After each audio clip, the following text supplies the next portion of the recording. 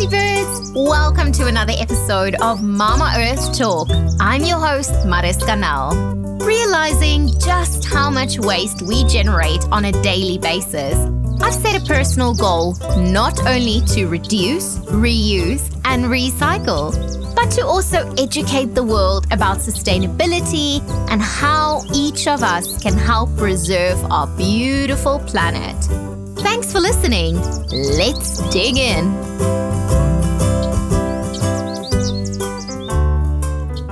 Did you know that sea turtles have a 50% higher chance of mortality once they've ingested 14 pieces of plastic? Our guest today is a British marine biologist known for her work with the hawksbill turtles and environmental outreach programs. She has worked all over the world educating isolated communities about biology, sustainability, and marine conservation. She was the Hyatt Hotel's first resident marine biologist. In January 2019, she joined Emirates Nature WWF as a conservation education consultant, helping them to launch Connect with Nature, a program that gives the UAE's youth access to learning and leadership opportunities, one-of-a-kind experience, and thrilling adventures. Crazy Birds, without any further ado, I would like to welcome Arabella Willing. Thanks for having me. It's a great honor. Well, thank you. It's such a great honor to have you here. So, Arabella, how did your sustainable journey actually start? So I've always been obsessed with nature. I think most children are. They're kind of curious in that way that I wish adults didn't lose sometimes. And my uncle is a botanist, so he was always plying us with books and videos and what have you, all about nature and the environment. And I was very lucky to have lived in many different countries as I grew up. And one of them was Cyprus, where I finished school at midday, which was amazing, and just kind of ran down to the sea every afternoon and went snorkeling every afternoon. And I had this little octopus that lived in a rock kind of that I used to visit every day. And that was just so amazing. And that was my favorite thing to do. And I've just loved nature from a very young age. I've always been interested in science, and it came to choosing what I was going to do for a degree. And my parents were friends with these marine biologists based in Oman. And I was like, that just seems like a really cool job.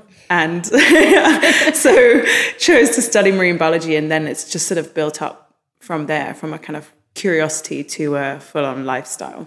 Well, I mean, just seeing all your adventures and everything, it just sounds like an amazing job.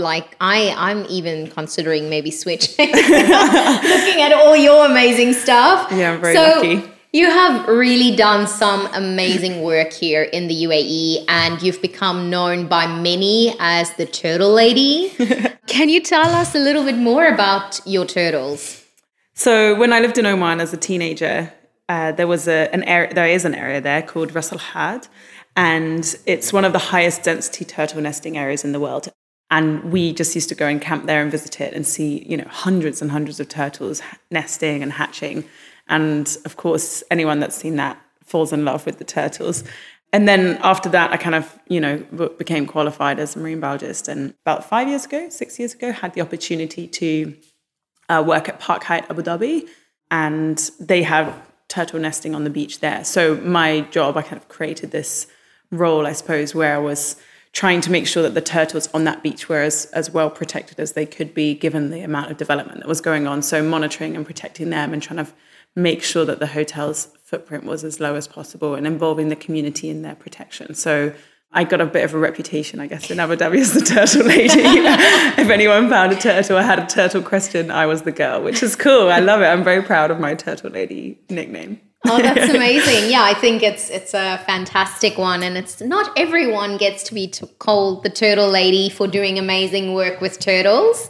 So we have recently been seeing more plastic pollution in our oceans and on our beaches. And how is this actually affecting the marine life and especially the turtles? So turtles often eat plastic by mistake. I was helping with some research where we looked at the stomach contents of turtles that had washed ashore and almost always found some plastic in there. one had 65 pieces of plastic. So it's just terrifying. And there's some recent research come out of Australia that shows that turtles that have eaten 14 pieces of plastic or more have a 50% chance of dying from it. So it's not actually that many. 14 small pieces is actually, very common. So yeah, they eat it, which is not nice. They also get entangled in it. So we find mostly fishing line, so monofilament line. Found a lot of turtles sort of entangled in that. It even gets into the food chain from a microplastic scale. So when plastic breaks up, it gets eaten by tiny, tiny creatures, and then those creatures get eaten by other creatures. And plastic is kind of porous for other chemicals. So you'll find in a piece of plastic the instance of, or the concentration of kind of pollutants is sometimes 1 million times higher than that of the water around it. And that's because a lot of pollutants don't mix well with water actually, but they get absorbed by the plastic. So plastic is just both poisonous and cumbersome. It gets stuck in their throats and clogs up their digestive system. So yeah, it's a major problem. Wow, that's insane. And I also, I'm sure all of our crazy birds is probably when they think about turtles, they can't think about anything else than seeing that poor turtle that had the straw up his nose and has actually become like this symbol of why we should not use plastic straws. So when people see things like that, what do you kind of want them to actually then go and do?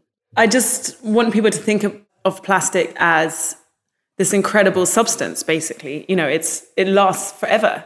So it seems crazy that something that you're only going to use once, you're making out of material that lasts forever. Because if you're only using it once and throwing it away, away doesn't exist. Exactly. There's no such thing as away.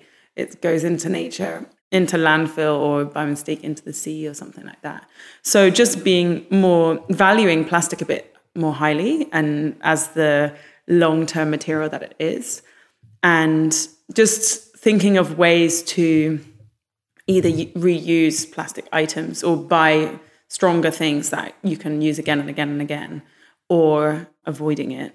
And just being mindful of the life cycle of an object that you use, where it's come from, where it's going to go, not just that 10 minutes that you're sucking up your orange juice through it, Exactly. And I mean, also when we look at the plastic bags, especially like the clearer ones, or when you put it in water and you turn it upside down, it looks very close to a jellyfish. Like, obviously, I can see the difference between the plastic bag and if there was a jellyfish, but obviously it's very hard for these animals to make that distinction. Do you guys often find that it is these plastic bags that's also in their bellies or pieces of it as they are breaking it down? Yeah, so we were mostly looking at green turtles because there's a big population of green turtles in the Gulf. And green turtles are vegetarians. They actually don't eat jellyfish. So we were finding bits of plastic that looked like the seagrass that they eat. So seagrass looks like grass.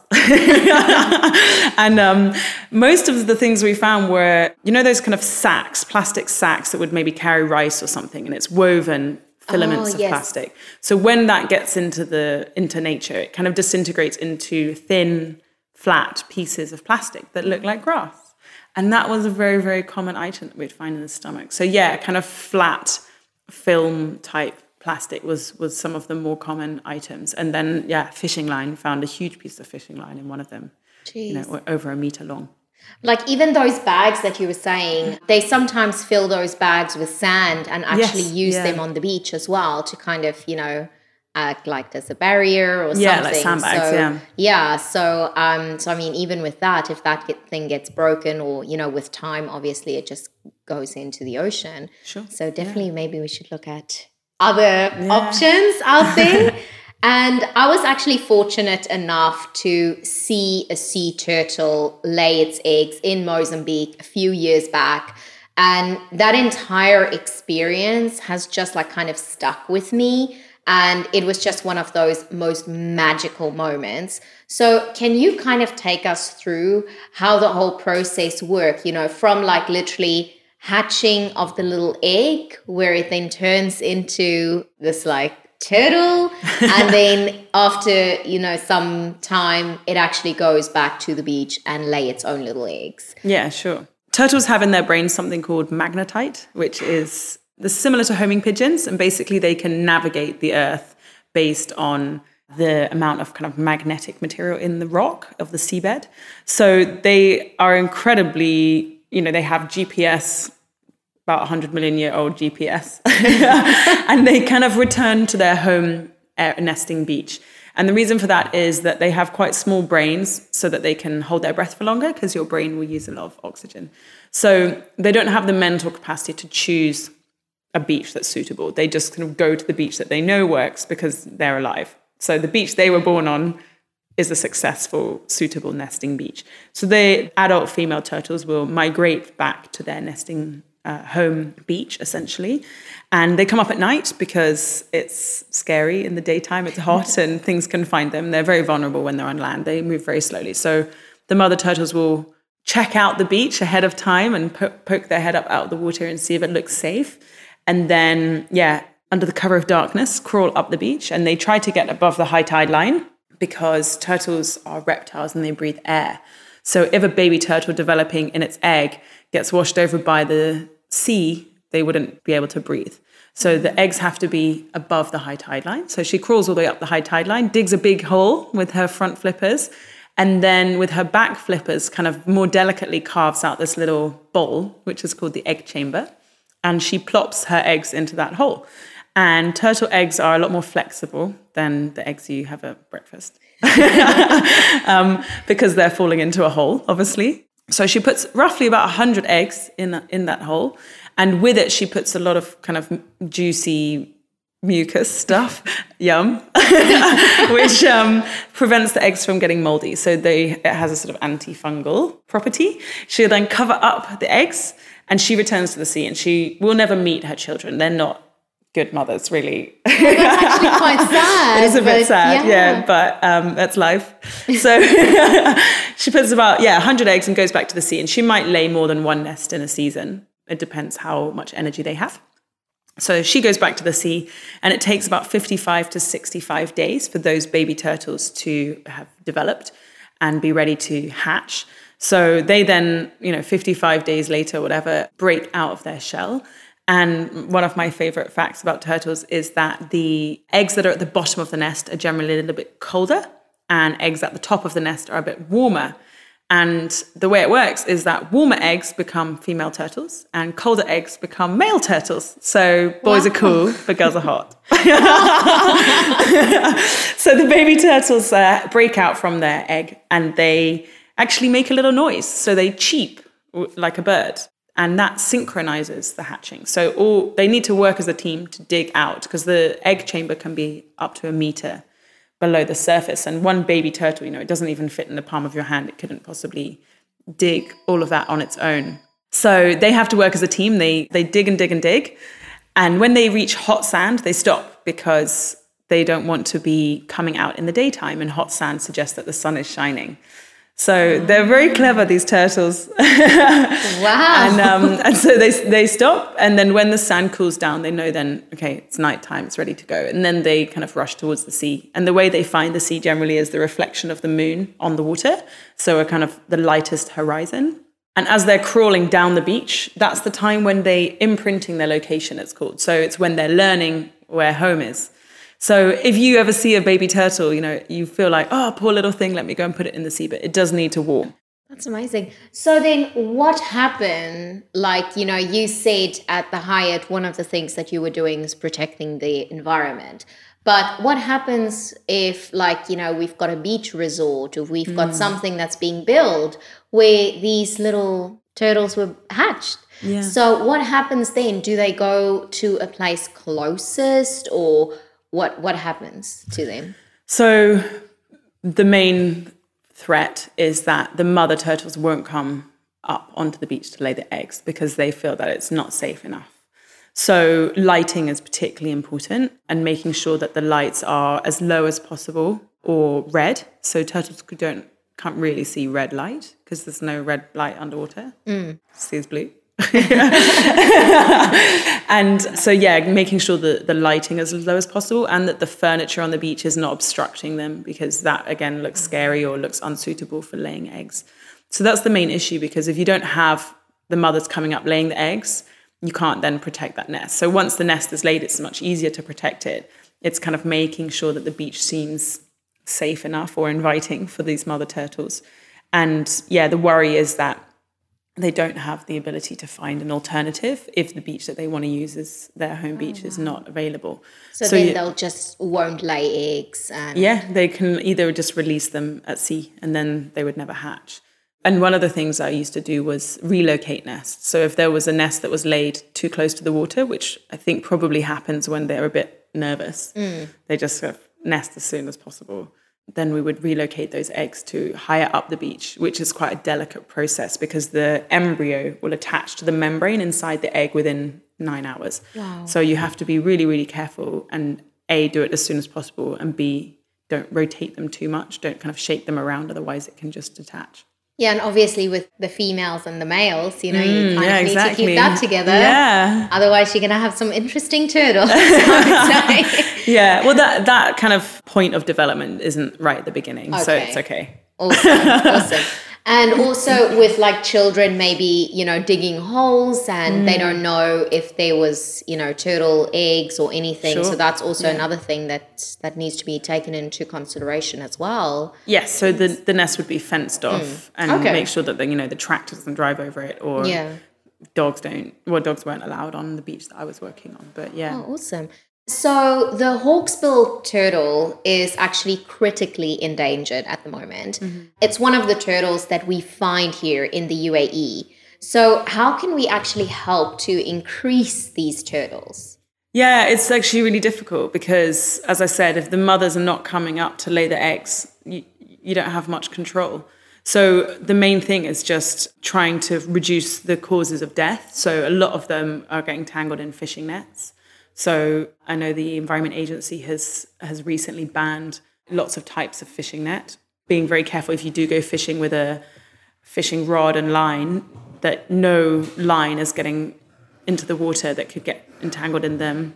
If a turtle washes ashore and needs rescuing, making sure you take it to the Turtle Rehabilitation Centre, and then kind of encouraging beachfront properties to follow the guidelines in terms of lighting and furniture on the beach, so that the mothers actually do come up. But yeah, it's difficult. It's not something that you can just sort of click your fingers and do because they don't reproduce in captivity. So you have to protect the wild areas. I wish I had the answer to that question. Yeah, wow, that's insane. So if someone actually comes across a turtle on the beach or, you know, whether they are snorkeling or something, are there specific signs that we can kind of look out for to see, you know, if this turtle is injured, whether just to kind of have a look and see, and then if we notice something, what do we do? Sure. So a turtle would never voluntarily come onto land unless it's nesting.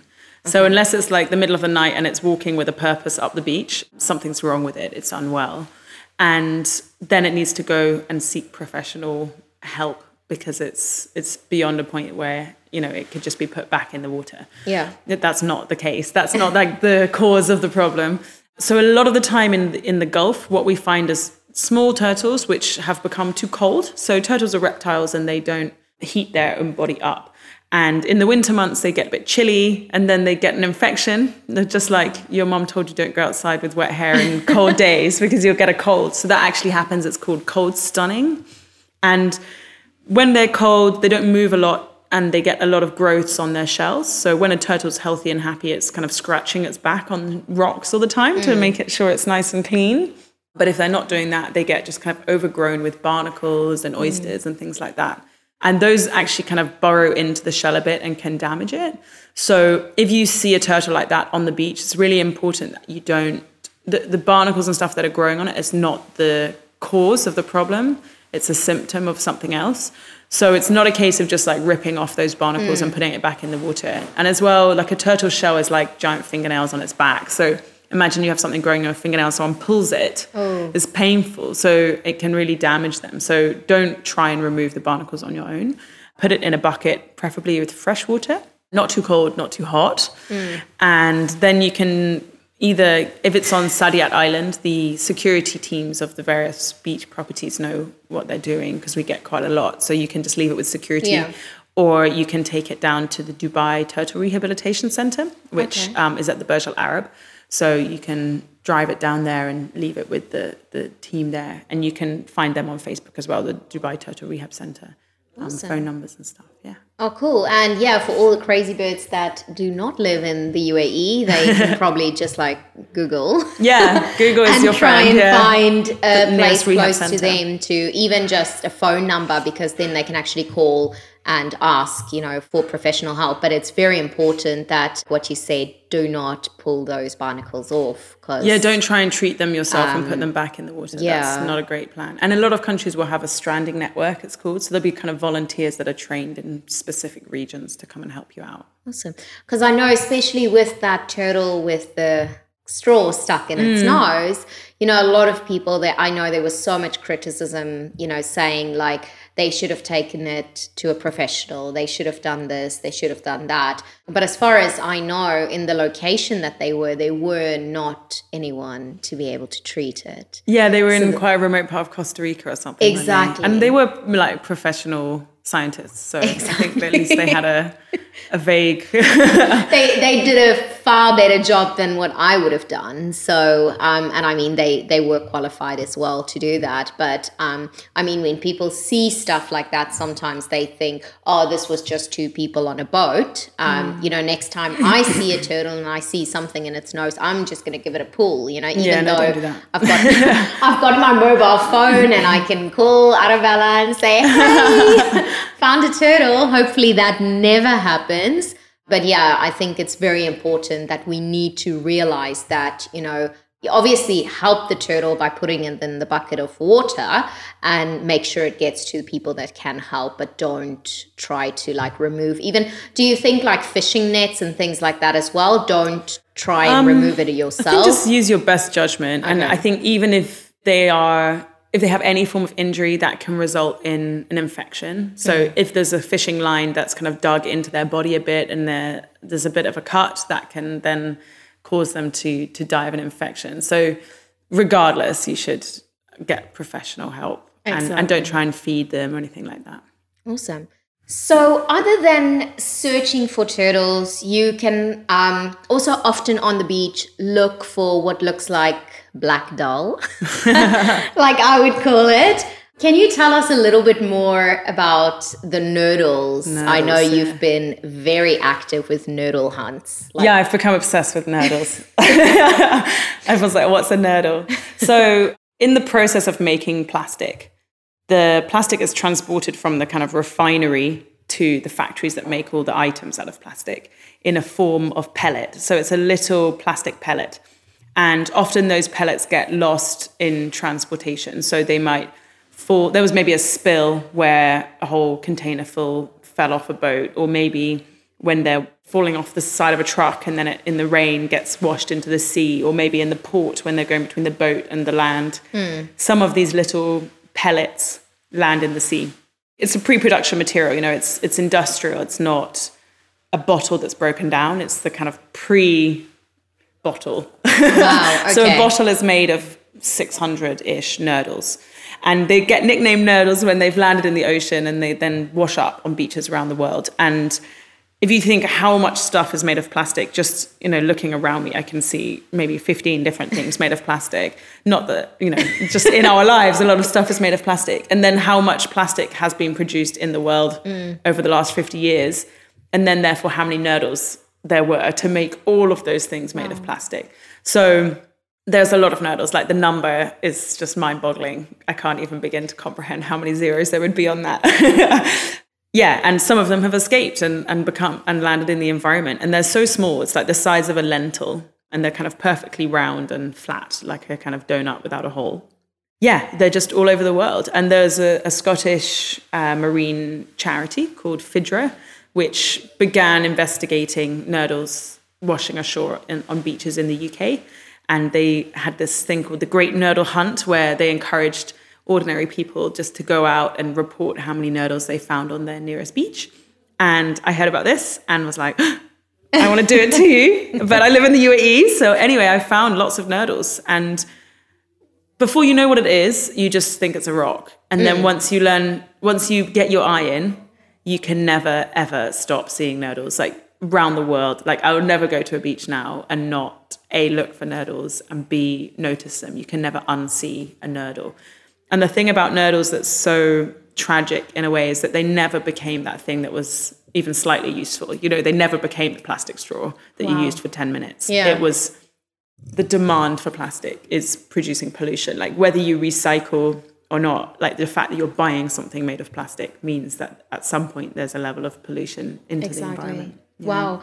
And so people often go to the beach, pick up trash, whether it's straws, plastic bottles, nurdles. You know, a lot of people sometimes even pick up little pieces of the marine life, you know, like seashells and things like that. So is it okay kind of, I won't say like it's okay because, you know, it's such a fine line to like cross, you know, but a lot of people take these home with them, whether it is one shell or, you know, there was a case in the US where a woman picked up so many shells and she actually went to prison, you know, spent some time in prison, had a fine, everything. So what is kind of the implications that it cause when you pick up these shells and, you know, like everyone go to the beach and everyone pick up one shell? Like what kind of implications is that? Yeah, so shells can be habitat. So for example, a hermit crab will live in an old empty shell of a different species. So you could be taking away their home, essentially. Also, I used to live in the Maldives, and the sand is made from broken pieces of shell and broken pieces of coral. And you kind of do need that supply of shell to keep the beach kind of growing or kind of building. The main issue with shells comes when people are hunting for a specific type or trading in the shells. And that if there's a value to the shell, people will then go and find the live animal and then take them out. So there's a massive snail called the Triton trumpet, and the shell is very highly prized in a lot of cultures. So that species is now really struggling because so many people have just taken it from the sea when it's still alive. As a result, they are not doing the functions that they would normally do in the ecosystem. So it's very important never to buy shells because that's supplying a trade that probably is taking live animals. And I mean, I think use your judgment really. If there's like thousands and thousands of clamshells on a beach, you know, taking one is not going to cause an issue. But, you know, kilograms of shells and hunting, you know, for a specific type can be problematic. Awesome. And Arabella, what has been one of your most important decisions that you have made around Mama Earth? I think probably just choosing to study it and choosing it as a career, because you don't always know what's the right thing to do, and everyone's always learning all the time, and you need to be so knowledgeable to understand the breadth and depth of, I mean, I can't profess to know the breadth and depth of nature, but the more you know, the more you care. And I think following my curiosity in terms of nature has made me more aware of very, very important issues that maybe, you know, I wouldn't have been aware of otherwise. And you can't blame people that don't know about things. So I think choosing to learn more, I'm really grateful that I know as much as I do, even though it's a small amount in the grand scheme of things, because I feel like I'm kind of enlightened in that respect. I'm not damaging things unknowingly. Awesome. Cool. We are going to move into our final 5. Oi. So the first question is, what is one social media account that you follow? So that's actually a hashtag on Instagram called Conservation Optimism. I think there is an account of it as well, but it's like positive stories around what people are doing that's working or going well. And I think it's really important not to overwhelm people with doom and gloom when it comes to environmental issues, and focus on positives and actions people can take and the hope that there is out there, because there is still a lot of hope. So not making people feel helpless and overwhelmed is important, and to remain optimistic and hopeful. So conservation optimism. Awesome. And what is your hope for Mama Earth going forward? My hope is that us humans just become more connected, I suppose, to nature and more mindful of our impact and a bit less greedy, I suppose, in the way that society values, we don't want to be materialistic, be kind and put more of a greater value on kindness and frugality rather than excess and, a nice car or whatever. Awesome. And what advice can you give our crazy birds this week to help out Mama Earth? There's eating less meat and dairy. It has a big impact on your carbon footprint. And it's a very easy thing, realistically, to do.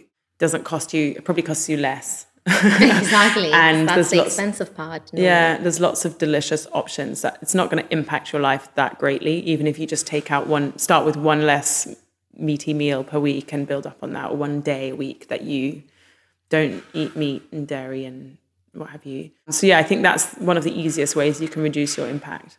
Awesome. And what is one sustainability fact that you like to use in a room with people not yet on a sustainable journey? I often say to kids and stuff that their iPhone didn't fall from space. It's made of stuff on Earth. It's made from things that came from nature. So we are incredibly reliant on natural resources and nature. And it's so easy to forget that. And yeah, our technology, our laptops, our iPhones, whatever, these things that you in no way think came from the earth. And don't forget that. And where can people actually find you? I have a unique name, which is exciting. Thanks, Mum and Dad. Arabella Willing on Instagram. And as well, the work that I'm doing at the moment is with Emirates Nature WWF. And our project is called Connect with Nature. And Connect with Nature UAE is our Instagram account, and connectwithnature.ae is our website. Cool. Well, thank you so much for being on the podcast. It's a pleasure. Thanks for having me. And that's a wrap. Thank you so much for listening. You can find the show notes for this episode at mamaearthtalk.com. Follow at Design by Mariska on Instagram or email hello@mamaearthtalk.com and let me know if there's a topic you'd like me to talk about. I love hearing from all you crazy birds. New episodes are uploaded every Monday with a bonus Top Tip Thursday every Thursday. Make sure you subscribe so you don't miss anything. Mama Earth has a voice, and it's us crazy birds.